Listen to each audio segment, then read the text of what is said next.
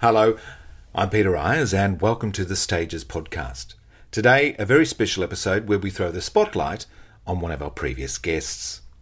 With over 200 episodes in the Stages archive, it's time that we revisited conversations featured in previous seasons.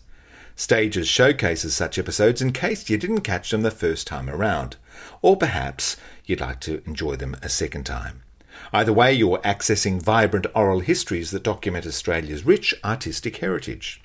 Today we feature an episode that was podcast on May 9th, 2019, with casting director Jan Russ. A variety of performance roles in the ranks of J.C. Williamson-produced musicals gave Jan Russ a first-hand knowledge of the actor's craft. Her informed eye and passion for talent ultimately led her to a role in which she was able to guide and nurture actors as they entered residency in one of Australia's most iconic locations, Ramsay Street, Erinsborough. Casting came calling initially to Jan through Crawford Productions, the production house responsible for an extensive repertoire of great Australian content. A move to the Grundy organisation provided a casting role that oversaw the population of the Wentworth Detention Centre in the iconic series Prisoner. It wasn't long before she was on the ground floor of a new series originally titled Living Together. It would eventually be christened Neighbours and go on to become part of the echelon of Australian television history and make its mark around the world. For almost 30 years, Jan was the casting director of this television juggernaut, Neighbours. Jan possesses an infinite knowledge of the craft of acting on stage and screen. She's a living legend and a fine raconteur who converses with enormous joy and ardour, giving stages a fascinating insight to the business of casting and a unique journey in the theatre.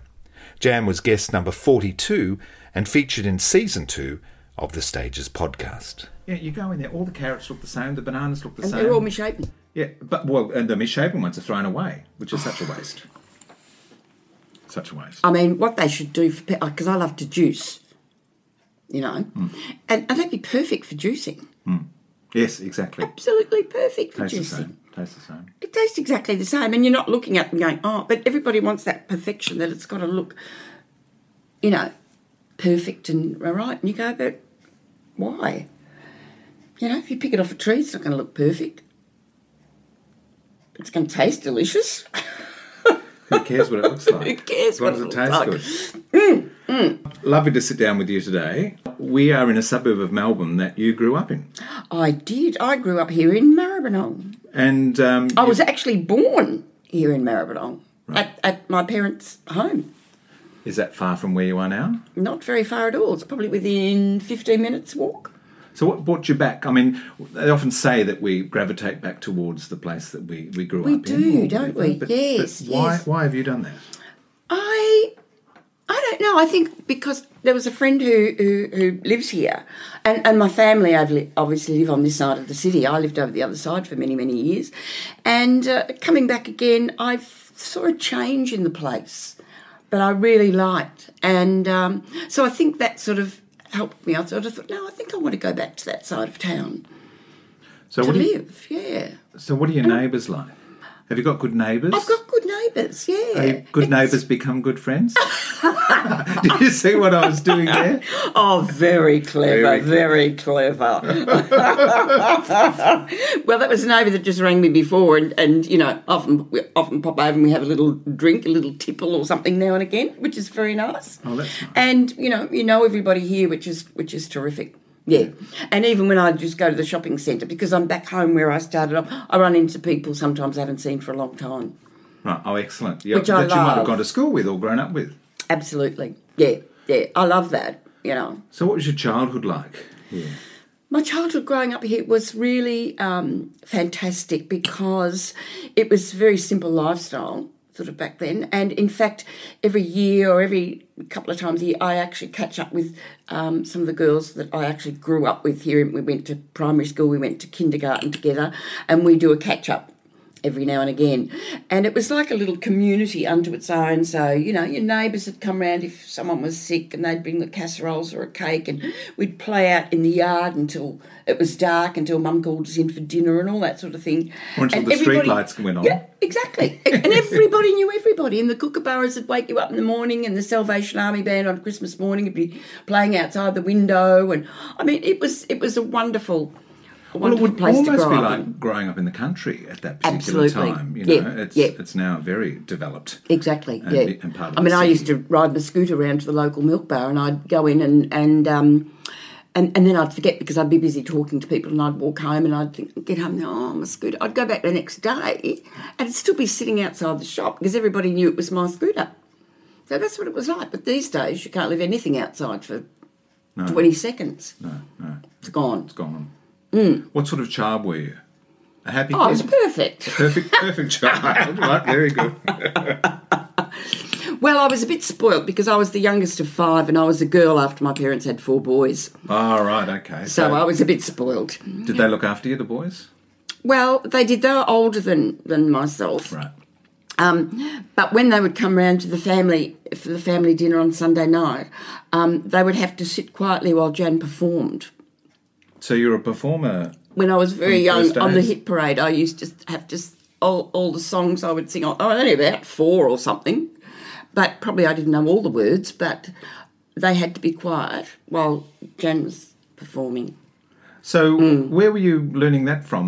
Were you I don't know. folks fan? Did they used to tune into the hit parade? Oh yeah, weekly and my grandfather was sort of involved in vaudeville, What was his act? and my dad's father. Yeah, what was his act? Was he a comedian? He or- was a bit of a tap dancer or Right. something, I think. You Yeah. know, I haven't sort of delved into that part a lot.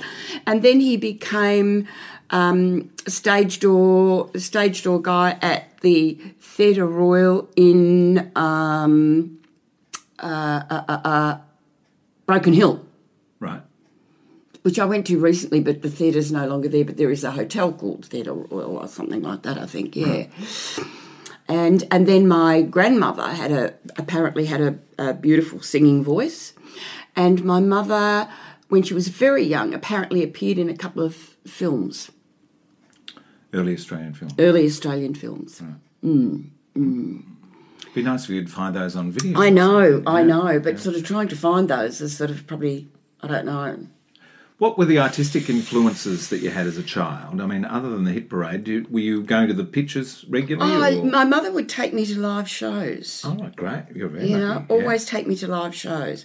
So she had an interest in it, so she always took me to those. And then when I was very young at school, I used to make up plays with the other kids, and then I joined a local youth drama group. And we did it was the Victorian Association of Youth Clubs, and we used to sort of put on plays and go into competitions. But I was very lucky because our teacher was a teacher who'd trained at RADA, Royal Academy of Dramatic Art. Yep. And Who was that? Judith, oh God, you're really pulling Well, on my memory, aren't you? My God, how am I going to remember that far back? You might win a car. Oh if you my get all the God, answers right. Judy, her name was. But was she Australian or English? She was Australian, but Right, but she'd gone over and studied. She'd gone over and studied at RADA. Yeah. And because we were Western suburbs, she was sort of, came out to sort of look after the kids, you see. So I was very fortunate. She sort of took me under her wing. And so I learned a great deal from her. So she was my first sort of mentor, I suppose, into that world. And so we did competition work around Australia and all that sort of Stedfords thing. and things. All those things, yeah. Mum taking you to live theatre. Do you remember some of the shows that you saw? I remember seeing Evie Hayes in Annie Get Your Gun. Fantastic. And I remember my mother taking me to the Tivoli. Stop the World, I Want to Get Off, I remember seeing. And I remember at the Tivoli Theatre, we were right up in the gods, because that's what we were doing. We were right in the back row, and I was terrified. I remember hanging on to the back seat and people going past. My hands were bleeding because I was so terrified being up there. But I was just taken with the whole experience. And pantos used to be back then and all that. So Mum used to take me to all those, and that was just magical, a magical world to me that I felt I wanted to be a part of. So somehow. it seemed that you were destined to sort of join the arts somehow. Yeah, but back then you didn't know how to go about things. Well, I guess there were no training institutions. There was no training. There was none of that. That's why I was fortunate when I went to this youth group to have Judy as my teacher, and then I took over as from her job as directing shows and all that with the youth, and then one day I sort of thought I'd like to sing and do a musical. So I went to a local amateur group, Northern Light Opera, and auditioned and got into the Desert Song. Mandatory grounding for any performer. Exactly. Yeah. Well, operette is a style within itself. I Isn't know. And that was the very first musical I ever did. What vocal type were you? Alto. Alto, right? But I played the girl that caught Azuri's cup when she threw it. And I remember the dress rehearsal, I didn't catch it, smashed on the floor. I went, oh my God, is this my, start into musical theatre? But anyway, I caught it every night from... Well, that's with a lot of anxiety, I suppose, leading up to it. Oh, yes. So that was my very first musical. And that was it into musical theatre. From then on, You were hooked. I was hooked. So what did your parents think of their daughter wanting to run away and join the theatre? Well, they were quite happy for me to do amateur theatre. Of course, it's a good... That was all right. A social outlet. That was okay. Yeah, absolutely. And because my father sort of said, you've got to work in the government because it's a good, reliable job. And but then one day I sort of thought, no, I would like to do this professionally. I'd like to do this as a full-time job. So back then there was the Listener In. Which was a weekly was like publication? A TV week, yeah. And they used to actually, the ads for auditions would be in there. And I remember seeing this big ad, Her Majesty's Theatre, ad for Oliver. They were looking for people from the newsroom to go along and audition and what you had to take. So I thought, that's what I'm going to do. I'm going to go along and audition. And I thought, well, I tell my parents, and I thought, no, I won't.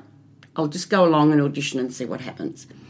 So I remember going along and to Her Majesty's Theatre, and Brian Buggy was the musical director of the show. I met Brian, and Betty Pounder was there. And so I went on stage and sang my song. I'm just trying to remember what it was because I can't remember what it was. And then they asked me to read a little bit of the Widow Corney character, which I did. And then they asked me to sing a little bit of that song. And I did that, and that was the end of the audition. So was this like we see in the movies? You walk out onto a darkened absolutely, to a stage, to a darkened auditorium, yep, and they're out there, and there was just the piano on the stage, right. And they're out in that dark auditorium. This voice is coming out, hello, what's your name, all that sort of thing. So was that the Madge or the comedy? The Madge. The Madge, was it? Right. Wow. And so then a few days later, I get a phone call saying, we've got the job. You start rehearsals on such and such a day and you're going to be touring Australia and New Zealand with the show. You didn't have an agent, I guess. No. Would many people have had agents at that time? Not I suppose back then. agents not didn't really, exist. Not really. No, so not you just dealt immediately with the firm. And so then I had to tell my parents. Good luck. And my parents weren't that happy because they felt that it wasn't a good job, reliable job for a girl to go into. And besides that, there are a lot of funny people in that business, Yes. Oh, don't know about that. And then they talked about it and they said, all right, well, do this show and you'll get it out of your blood. Well, hello. That never happened, did it? No, it's probably the worst thing you could have ever done. So I continued on. So that was a great show because that was with Tony Lamond and Richard Wordsworth and Tony Sheldon, of course, who was now hugely successful. Yes, was an orphan. No, not initially. He was just the little boy who used to come in. Oh, okay. To the show. With his mum. With his mum. Yeah. And he used to come into the show and he'd, chat to us girls and all that. And he used to write us fan letters. That's extraordinary. See, Exactly. There's a kid. Absolutely. And that sawdust was in his veins. Oh, from the day he was yes, born. absolutely. And he loved it. He used to write us fan letters because he loved the show and loved chatting to us and all that sort of thing. And then they did a return season of it. And I think at that time then he was in the show as one of the orphans. It was quite a list of orphans too. I mean, Nick Enright was also... Absolutely. Nick Enright, John Dietrich. Terence O'Connell. David Atkins, I think David Atkins might have been in it at some stage. Right. Yep. So quite a few of them. Yeah. And lovely Started off as the Rod orphan boys. Dunbar as Noah Claypole. Roddy, Yeah, yes, as Noah Claypole, yes. I worked with Roddy in Oliver, and I worked with him in Fiddler on the Roof, and I worked with him in Godspell. He and Dord in God, and I worked with Dord in Fiddler on the Roof as well. Oh, great. So that original production of Oliver, I imagine that had the Sean Kenny sets. Was it the English production that came out here? Yes, I think we did. Yeah. We did, because the first one was done with Sheila Bradley. Right, okay. That was the first production of it. We were like the second production. Right. A few years later. Yeah. With Tony Lamond and Richard Wordsworth. So Johnny Lockwood was in that original production. That's right. He was in that one with Sheila. Okay. Yeah. Right. Yeah. So this was like a return season. A return season in a way, yeah. Excellent. Yeah. And Richard Wordsworth came out from England. He was also our director of the show as well. So we had our director working with us all the time. So he had to behave. Yes. So what did you learn on that first professional show? Oh God, I learnt so much. It was fantastic because in the chorus, these wonderful ladies called Jean Batty and Olive Kingett, who had been big musical theatre stars in their time and were the older generation, much older generation, who were sort of doing chorus work. And to listen to them and to their stories, and they would be there sort of giving us little... And Esme Melville, of course, was another one who I worked with on that show, who was another mentor of mine over the years. But those older women were absolutely wonderful because they'd sort of say, "Don't do that, darling. This is the way you do it." And so I learnt so much. I guess you're from those women. An apprenticeship to them, aren't you? Absolutely. And learning on the job. Absolutely. Yeah. And Betty Pounder, of course, was just wonderful. Tell me about, because this is the great thing about stages too. I can do 6 degrees of separation. Betty Pounder, tell me about her. Betty Pounder, Miss Pounder, as we sort of would start calling her, Miss Pounder, was absolutely wonderful. And she was wonderful to me in that I was never out of work with her. Even when in television, she gave me my first job back here in Australia again in television. So I guess I was one of her little proteges. What was she doing in television? She was a casting. Did she move into casting? Yeah, TV? for Right. Crawford Productions. Wow. Okay. So she had a bit of a varied career, but she was amazing. She would go. Theatre. She would go to, or the firm would fly her to the States or London to see a show, would they? And she'd come back and recreate it. Absolutely, because she'd sit there and take notes to everything, and she would come back and recreate the whole thing. Absolutely, yeah. And for those of you that worked hard and had the talent, she was there behind you all the way. She couldn't. I don't think she could stand. She couldn't stand fools or anything like that. But if you had your passion and were dedicated to your craft, and proved yourself as a professional, absolutely, she was right behind you all the way, and would help and guide you with everything. Yep. So what came along after Oliver? After Oliver was, we were in New Zealand, and I think it was. Marion Edward, I think, had to fly back to do Man of La Mancha. That was Marion Edward? Oh, God, see the brain's going. So she had to fly back, and I was understudying Widow Corney. So I had to go on for the last part of the season in Christchurch as Widow Corney. Well, they had to pad me up and all of that sort of thing. So it would have been a slip of a thing then. I was a slip of a girl then, yes. So they had to pad me up and do all of that, and I had to do my work with Ormond Douglas. I work opposite Ormond Douglas. And that was the Beatle. yeah, Mr. Bumble. And that was what a wonderful experience for a young Earl to have an opportunity to do that. Yeah. I mean, it was just extraordinary. And so at the last night, after the last night, and I was called to the prompt corner, and it was a telephone call from Pounder saying, we want you back, we want you to start rehearsals on Tuesday for Man of La Mancha. So obviously because I'd done a good job. It was like an audition, I suppose, wasn't it? Yeah. I auditioned once for JC Williams, I never auditioned again. Wow. But you were being watched. I was being watched. Yeah. I was being watched. So I came back and went into La Mancha as Maria, the innkeeper's wife, opposite Terry McDermott. And that was, once again, an extraordinary, amazing show to be in because it was a breakdown of what musicals were, the first of its type in a way, like that, of reality. Yes, an incredibly serious piece as well. Absolutely. Yeah. And in a way it was sort of a bit sort of semi-operatic, I suppose, in a way, more than your usual musical theatre that we'd had. And musical comedy. Musical comedy theatre. Oh, absolutely. Let's get it right. And, because we had that incredible rape scene. That's right, yeah, which would have been shocking. Quite extraordinary. Yeah. And I remember on the dress rehearsal, Marnie Sumner was our director and Betty Pounder and that there, and they said, we've got to tone down the rape scene for opening night because it's all a bit too much. So they had to sort of tone that down. And so opening night, did the show finished, and there was this silence. And we're standing there on stage thinking, oh my God, they hate us. They hated it. And then suddenly it was like a total uproar of people just going crazy. And we had people standing in the aisles and sitting on the stairs and all that sort of thing. But then they stopped that because of the fire.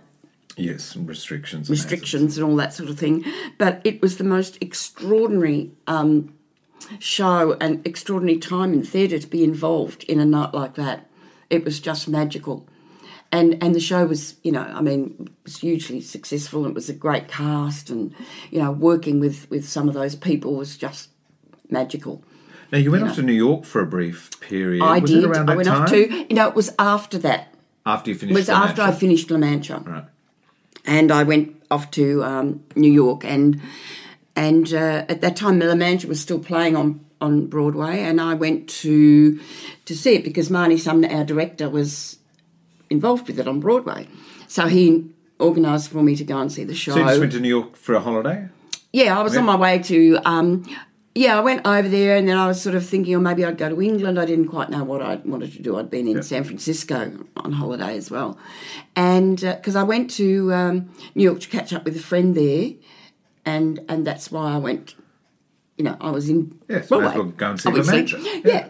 And so I went along and Marnie there and he sort of said, we'd like to catch up with you for lunch and I want you to meet someone. And so I went to lunch with them a couple of days later and they offered me my role again in the show, in La Mancha, in New York.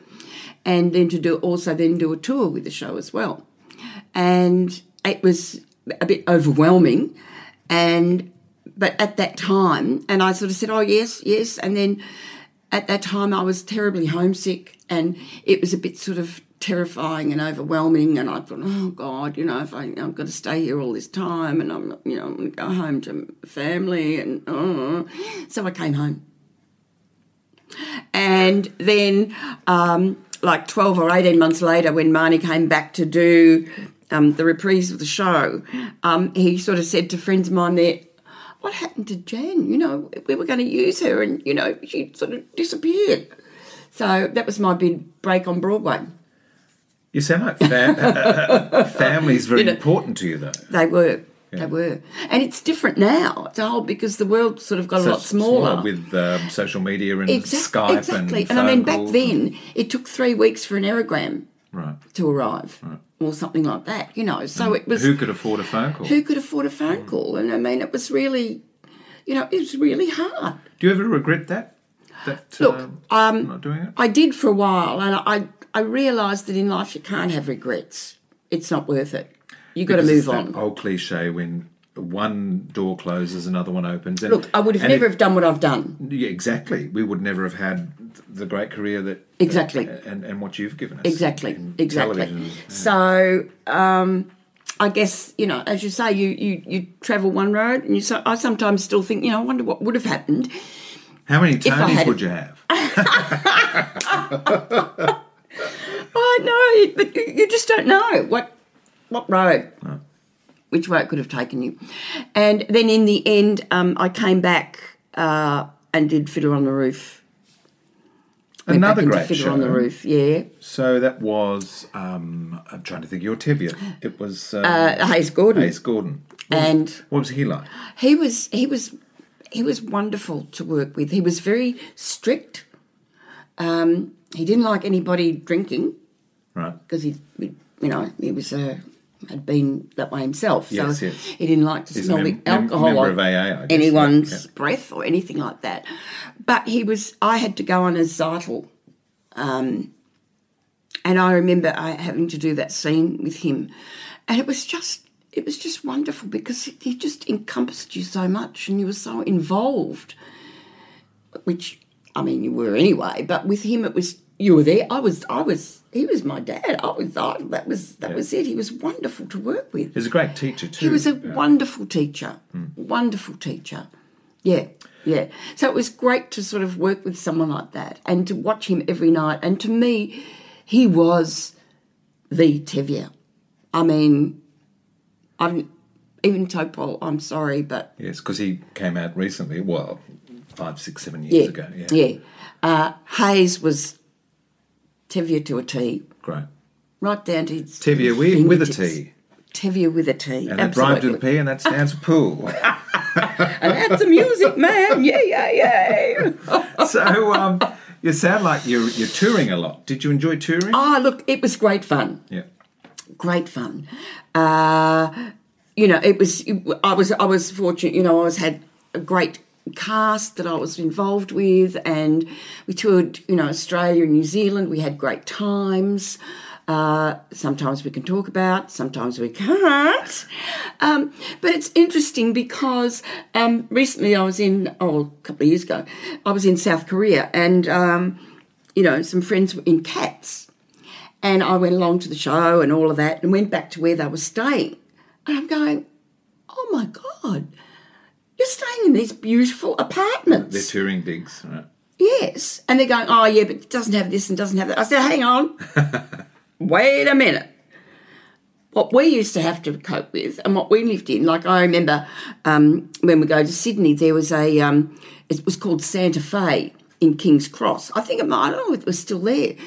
But it was all amongst the brothels and all that where we used to stay, and it was all brown, and, you know, some of the rooms were so small and dingy and all of that. But I tell you what, we had the best times. So did you have to find your own accommodation, or did the company We had to provide find our own accommodation. Okay, and that was a known actors' digs? Absolutely.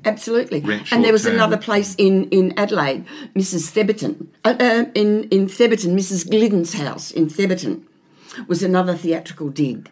A theatrical landlady. Well, she wasn't there, but I'm sure that house was haunted, you know. But it was fabulous because, you know, 3 of us stayed there and we used to have parties and, you know, great times. And then touring New Zealand was interesting back then too, because New Zealand was a pretty wild place, but then it was very straight in other ways. I remember the film Ulysses was being played at one time when we were there, and there was the theatre that the men would go to and the theatre that the women would go to. We couldn't go together to see this show Ulysses because that was, you know, But some of the Powder Puff was one of the places we used to go to at night. What was the powder puff? The powder puff Is it a club? was a club. Right. It was all sawdust on the floor and everything else, but it was really dark and all that sort of thing. And Nando's Hideaway. Like, very much. How many musicals can we reference in this interview, do you think?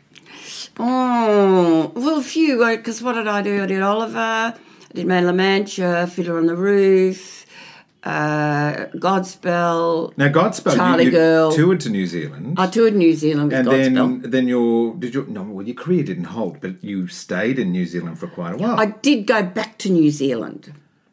I was going back to New Zealand and Betty Pounder rang me again, actually, and said, "Oh, Jan, we want you to come in. We're doing a new show. We want you to come in and start rehearsals. It's called A Little Night Music." And I said, "Oh, Miss Pounder, I'm going to New Zealand on Monday. I can't come in." "Oh," she said, "you could cancel it. We want you." I said, "Well, no, I can't. Book ticket. I've got my ticket." Well, she said, "You get your refund." I said, No, I'm going to New Zealand." So that was the end of A Little Night Music. But when I did go to New Zealand and stay over there, I did a few shows over there. I did Hello Dolly, The Boyfriend, Dames at Sea, and then I did what was that? I did a straight play over there as well, and I did a panto, Bad Jelly. So I did and then I did a lot of television. So that was your first foray into Zealand. Television there? No, I had done a little bit here in Australia Right, okay. beforehand. Yeah, Is that what, early Homicides and early, very 4? early. Yeah, and even like it's getting away with my age. People in Conflict Never heard of it. and Divorce Court, Right, okay. which was some of the very first things. That's very first television, It's yeah. very first early television, Right. where basically you were given a breakdown and your character, but there wasn't really a scripted. So it was a lot of Script. improvised. A lot of improv, yeah. So it was quite an interesting time. How did you become a stage manager in television in New Zealand? A stage manager in television, a floor manager. Floor manager, is that what they call Floor it? manager, Okay, yes, rightio. a floor manager. Just get it right. I will, I'm thank you. banging my coffee there. Oh, sorry about that. Sorry about the noise, people. How did I start? What was I doing? I got a job doing a bit of production assistant in that, and then I sort of thought, well, I'd like to do a bit of floor managing as well. So I knew the guy that was the head floor person, and I went to him and sort of said, this is an area I'd like to get into. So he said, fine. So at that time, I was doing a bit of everything at that time. I didn't know if I was Arthur or Martha, really, because I was in front of camera, I was working behind the camera, and I was also doing theatre as well. Is that because you didn't really know what you eventually wanted to do? No, because I just wanted to do everything. You just want to do everything? I Have a wanted go to at encompass everything in show business that I could. Yep, great. And so as a floor manager, I started off doing that, and I did the weather and news. I also floor managed live shows, and that was where I met John Barningham and Lex Van Oz, who John Barningham was director, and I was did on-screen work as well. In fact, As an actor or as a presenter? as a performer, Yeah. singing, and I did a few of those shows over there, and I did a lot of comedy stuff as well, even with the late John Clark, who was a Kiwi, Right. Yeah. and did a lot of shows over there because he was like Fred Dagg, Yeah. and that character was very popular in New Zealand. So I did a comedy series, I think it was called The Adventures of Fred Dagg. So I did that as well. So we did a lot of comedy sketches and things, and so that was a fascinating time in television over there. Explain to me the difference between performing on stage and on screen. Well, the difference in performing on screen is very much internalised, whereas Such your in thoughts. absolutely, and everything's sort of more naturalistic in a way. Whereas because theatre, you've got to be a lot more out there. It's very heightened. It's very heightened, very heightened. To get across that. Although you look at hit. performances over the years, even in musical theatre, how performances have changed. Is it because so of the much. advent of radio mics and audio? Oh, look, I think that's got a lot reproduction? to do with it. You can be more subtle in that You stage can, performance. but sometimes they're a bit too subtle as far as I'm concerned, because Right. what a lot of them haven't learnt, and you notice particularly on television, they don't know how to do a stage whisper anymore. Right. You know, So what's a when stage they whisper? when they actually whisper, they're sort of down here, so you really can't hear anything. Right. You know, don't know what they're talking about. You know, am I going deaf or what? But a stage whisper can be like that. So you can actually So you hear can still the hear what they're the dialogue. saying. Yes. Exactly.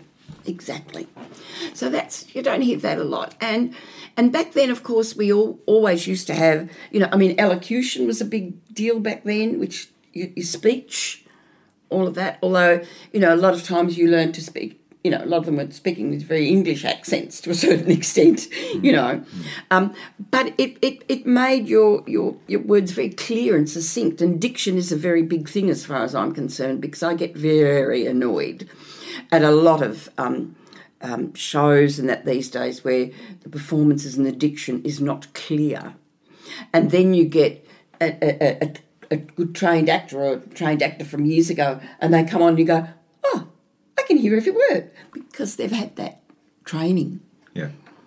And I think it's very important. Well, it's the business of words, isn't it? And Look, that's what I say. Even in singers, when they're singing a song, you say to them, the lyrics must be understood, because you are telling a story. And if the audience is not understanding what you're saying, they will turn off and you've lost them. And it's the same with dialogue. And if you can't understand them, you just turn off and you start looking around, and you're losing the plot a little bit. Yeah. So it's important that actors know and keep a very clear diction with everything. And one of the things here too I've noticed, and I get very annoyed with all of this, if they do accents, suddenly the accents, the words are all running into it, and you go, I can't understand anything you're saying. yeah. So they need to be very clear. So I don't think a lot or enough work is done on voices these days to be very clear, and diction. A lot of them don't. And I have a theory of it in the fact that over the time we've become very lazy. Yes. As a human race. We're very lazy in the way we dress. We're very lazy in the way we walk and everything we do. And so we're very lazy in our speech. So our speech now has become, And you notice with young ones, everything runs into one line, so it also doesn't make really any sense, so it all sounds like one word. Yeah. Well, what? Yes. So no one is finishing off each word. And that's important in theatre. Yeah. Any sort of communication. Well, any sort of communication, but particularly in theatre, because the audience have to understand what's going on. The storytelling. Absolutely. You're telling a story. And, so many people get frustrated because you can't understand what people... And I think with the mics as well, because, what we were taught is you always play to the man in the back row, because he's paid as much as anybody else and he deserves to hear everything that's going on. So that's the way we were taught. But, of course, with mics and that these days, to get all the subtleties, they bring their voices down. And what also happens, I find, is with people now, because we are so lazy and our voices sort of gone back down into our throats now, so everybody talks back here like this, instead of bringing voices out. Forward, yes. And forward. Yeah. Exactly. So that's my theory, that we've become very lazy with everything. It's a pretty good theory. Well, I think it is. Yeah. Dr. Jan. Now, you referenced Charlie Girl you did Yes. before with John Farnham. Now, I guess that was probably one of the first commercial musicals to have celebrity casting, because he was a big pop star at the time. Exactly. But he was somebody who certainly, with that and Pippin, could deliver the goods. What was it like observing him as a novice? Well, it was interesting musical because you sort of performer? thought, well, how is he going to go? Because he's this pop star. We don't know what he's going to be. But Clever casting by the producers. clever. Getting an audience, yeah. But John is such a great guy, and he wanted to learn. he wasn't one of them, like, you know, I don't mean to sound like a silly old lady, but, I mean, I feel sometimes these days some of them feel they know it all. Yeah. And they don't want to listen and learn. They know what they want and that's it, you know. But John wanted to learn, and as I say, you know, I do some teaching and I say to the young actors, you've got to be like a sponge. Take everything in. Learn, listen, you know. This is going to help you. And John wanted to learn, so he was ready to take everything on board. And he did. And he worked hard at that. And he made it work. And he's got a great personality and sense of fun. Yes, and that just radiates. And that he just radiated out across the stage, you know, and that really worked for him. Wouldn't work for everybody. No, and that's that star quality That is something special you something. can't particularly learn, is it? No. You've either got it or you ain't. It's a very rare quality. A lot of people think they've got it, but you go, I don't think so, darling. Yes. You worked a lot in another form of theatre as well, theatre restaurant. I did. Yeah. Yes. What are the challenges in performing to a bunch of people who may have full tummies, with alcohol as well as food? Yeah. It was interesting. I worked in 2 theatre restaurants. I worked at the Intercontinental in Auckland, in New Zealand, in a music hall, and that was interesting too because you'd get a lot of sort of businessmen and all of that in, as you say, that have a few drinks and all that, but it was good. I found that by playing up to them, going and sitting on their knee or something like that, they'd get a bit of a shock. You know, they go, oh, you know, and that sort of... You were in control. Absolutely. Yeah. Absolutely. And so that worked that way. Then I worked at the Stage Door Theatre Restaurant in South Melbourne. That was slightly different to the music hall. In fact, it was more sort of like families and groups and all that would come. And so you wouldn't get a lot of back chat like you would in music hall. Because you'd get a lot of people in musicals sort of throwing, you know, a few comments and all that, and the guys would sort of you'd throw back to them or something. But the theatre restaurant in South Melbourne was a little bit different to that. It was more like a show. But it was great because it was an interesting process of working with people who are, you know, not always eating food because they would stop serving them. It was a bit different in musical because they'd just be drinking all the time. So that was quite a challenge.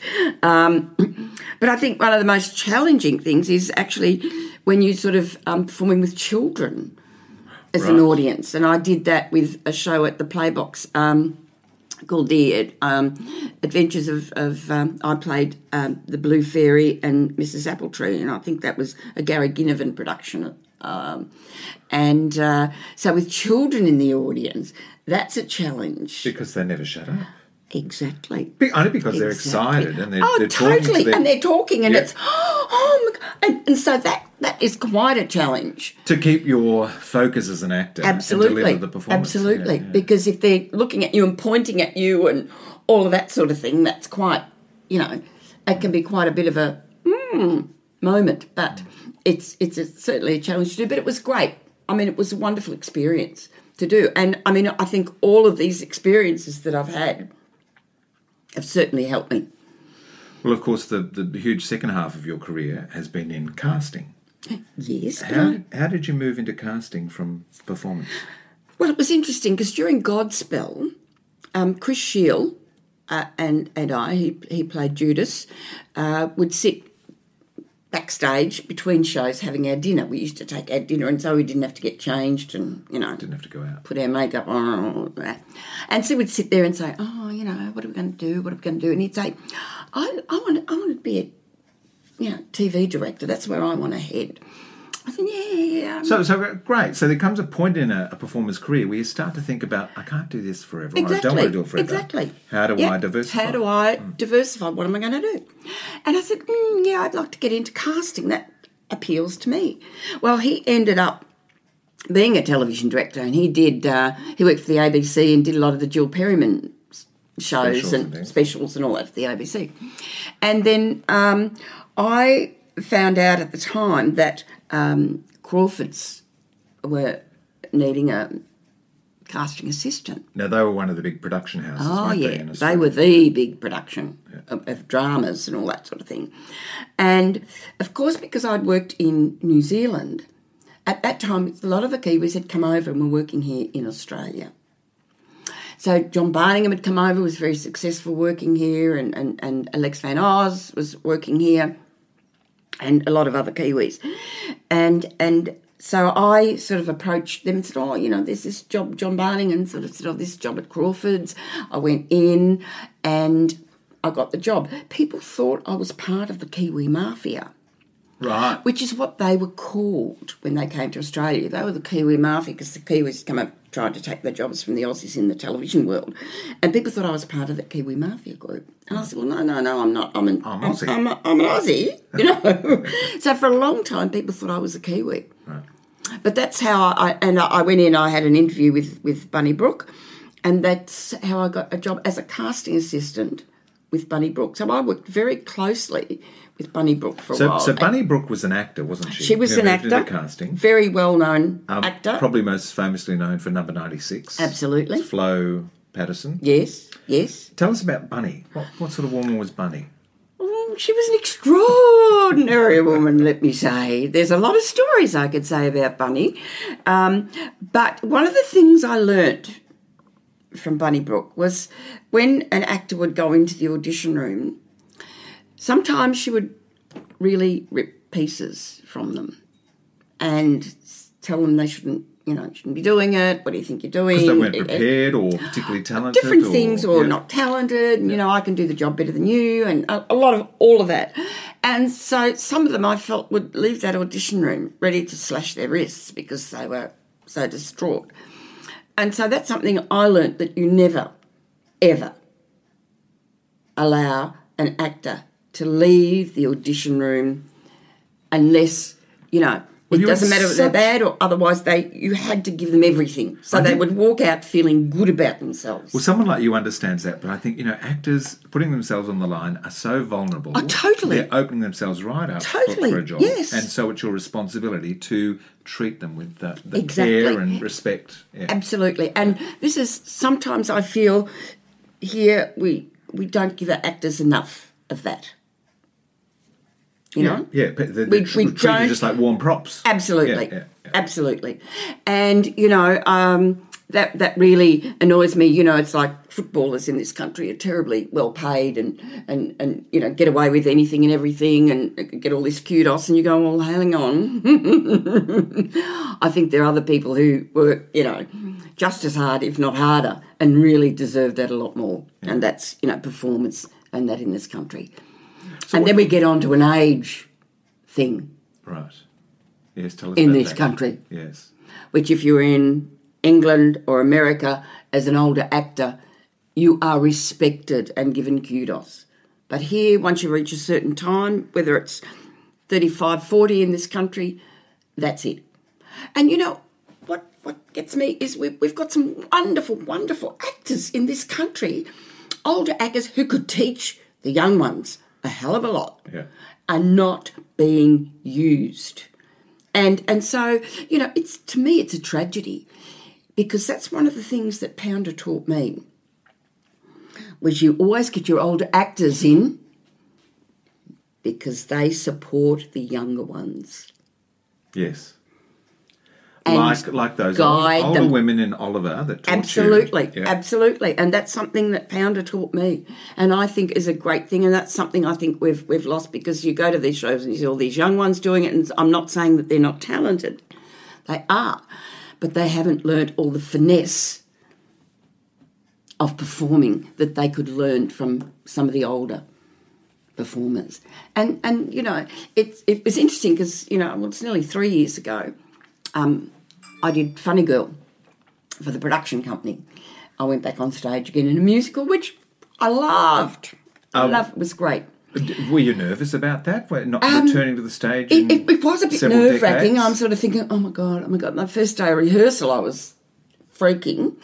And I was freaking for a while, and then I thought, oh my God, now, then it came to sort of rehearsal and everything. But once I walked out on stage, it was like, oh, God, I'm home again. I'm back home. And it was wonderful. I was working with Caroline O'Connor and David Hobson and Nancy Hayes, Judy Roberts. And it was Nancy Hayes, Judy Roberts and myself, ex-JCW, Pounder Girls. We were all back on stage. Having a hoot. Yep. And, it was great. But the point I wanted to get to was in one of the reviews, it said this show, it was inspirational casting because it had people of different age groups. Brilliant. That actually worked. Hello, guys, it works. Having young ones playing different age groups doesn't work. No. You've got to present the world of the play, don't you? A community. Absolutely, absolutely. Of course, it would be remiss of me not to talk about Neighbours briefly. Oh, right. Your Yes. Huge. How long were you casting director? About 24 years. That's an extraordinary spell, isn't it? It is. Terrifying, really. And you were on it from the ground floor, weren't you? Yes. That was from Channel 7 days, and I was casting Prisoner. Right. At the time. Because Because you moved to Grundy's, hadn't you?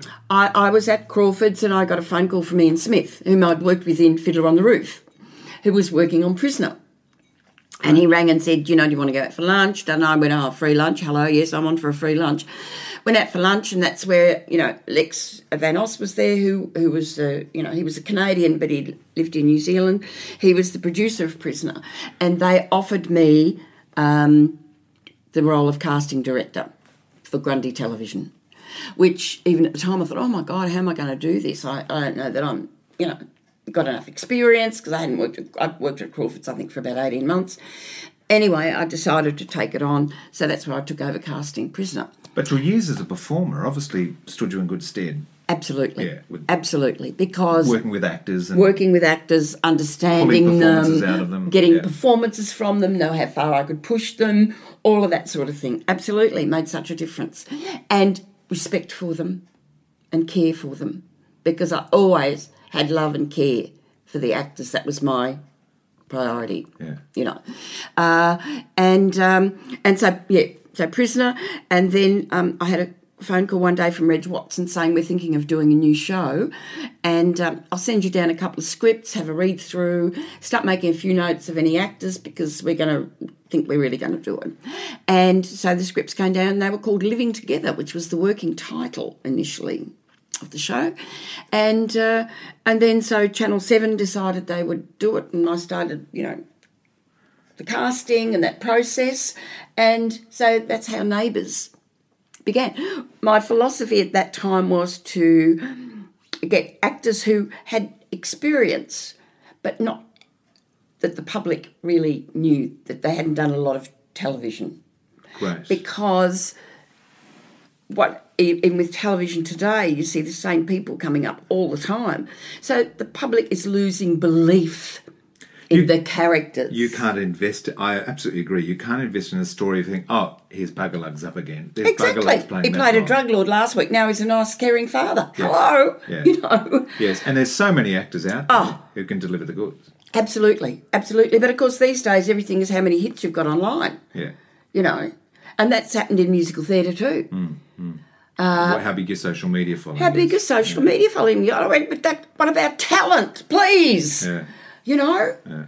I don't care how many hits they've got online. Yeah. There's so many talented people out there that are not being used instead of these people that have got. Don't get me started on that. I'm really angry.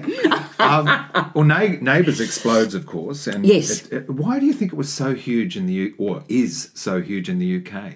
It's not as much now, but back then it was because, the UK gets dark early. All right.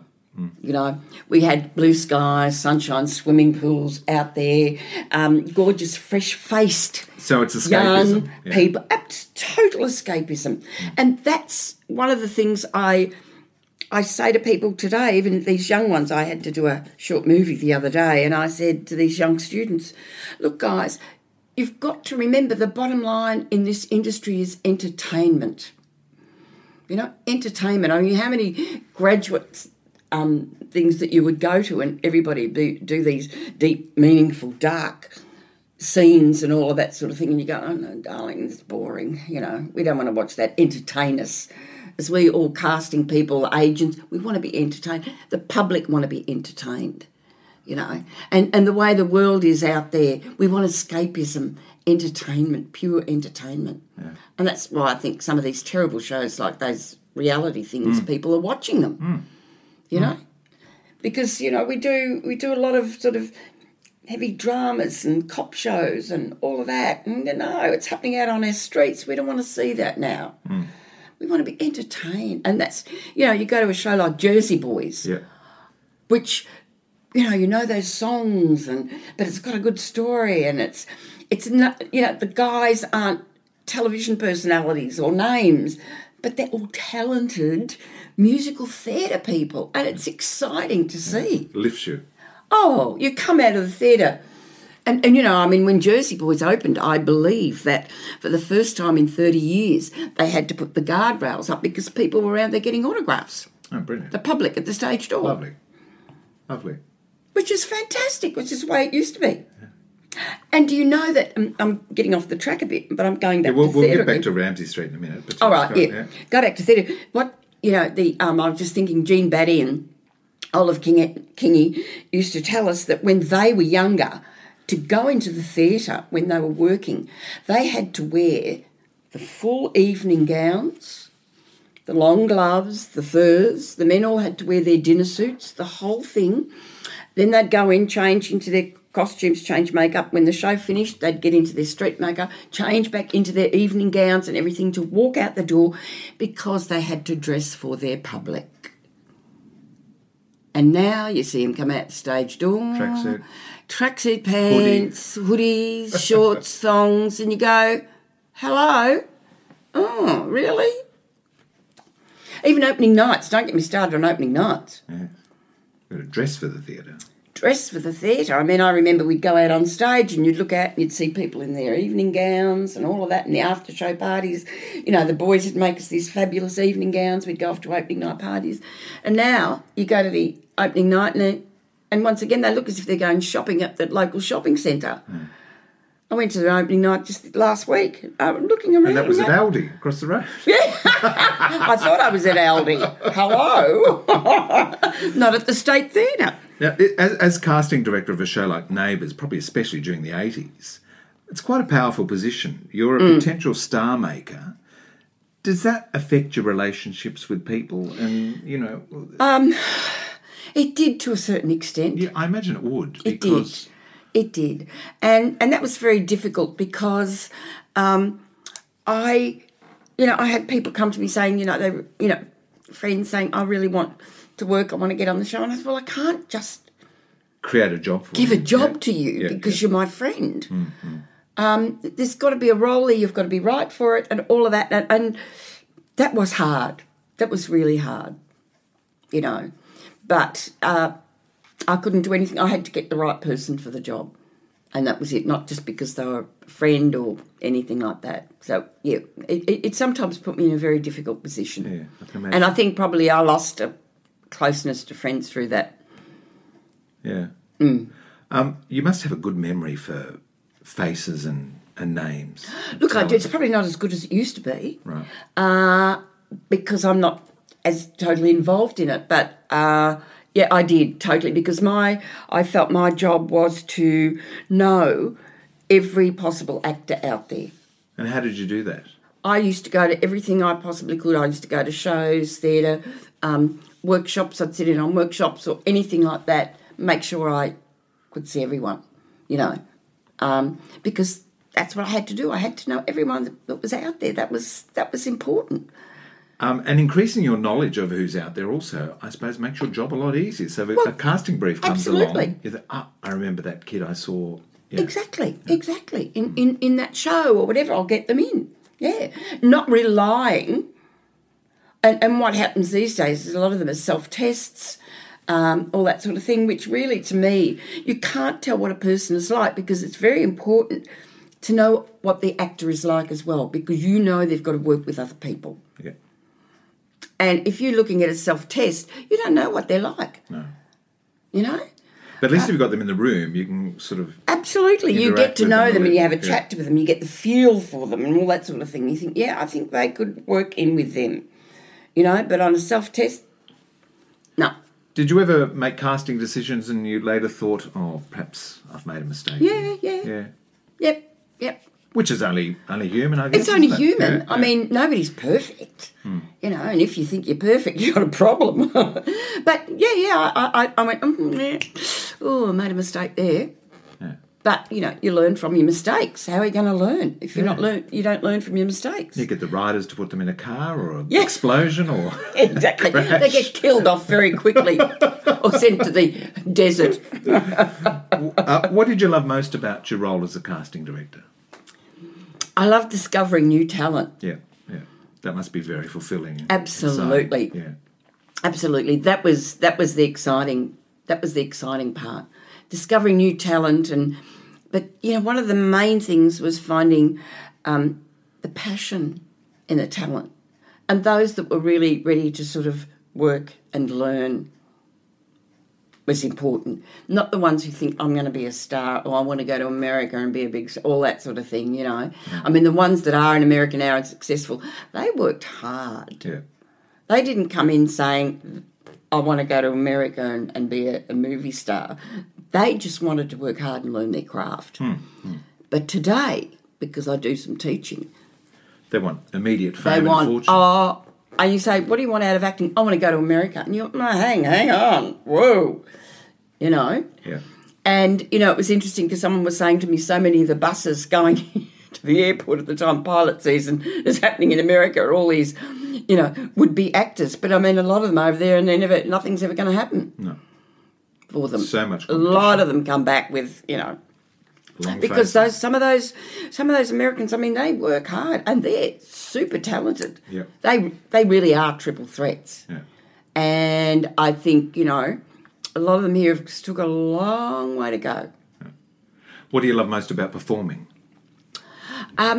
Performing, I love the combination of working with that audience, getting the feel of that audience, the love and the fact that the audience have enjoyed what you've done is just wonderful.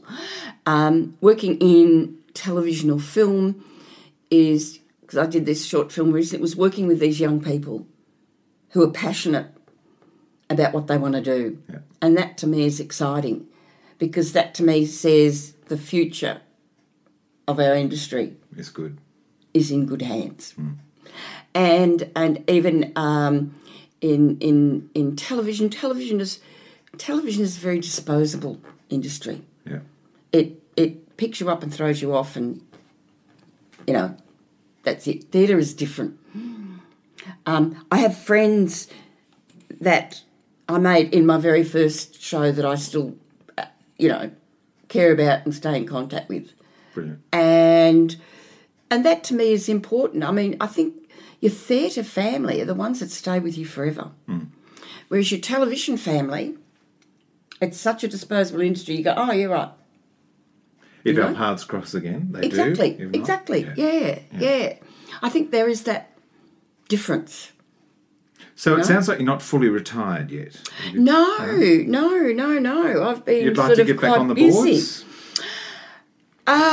It would be nice getting back on the board. I mean, I love doing Funny Girl.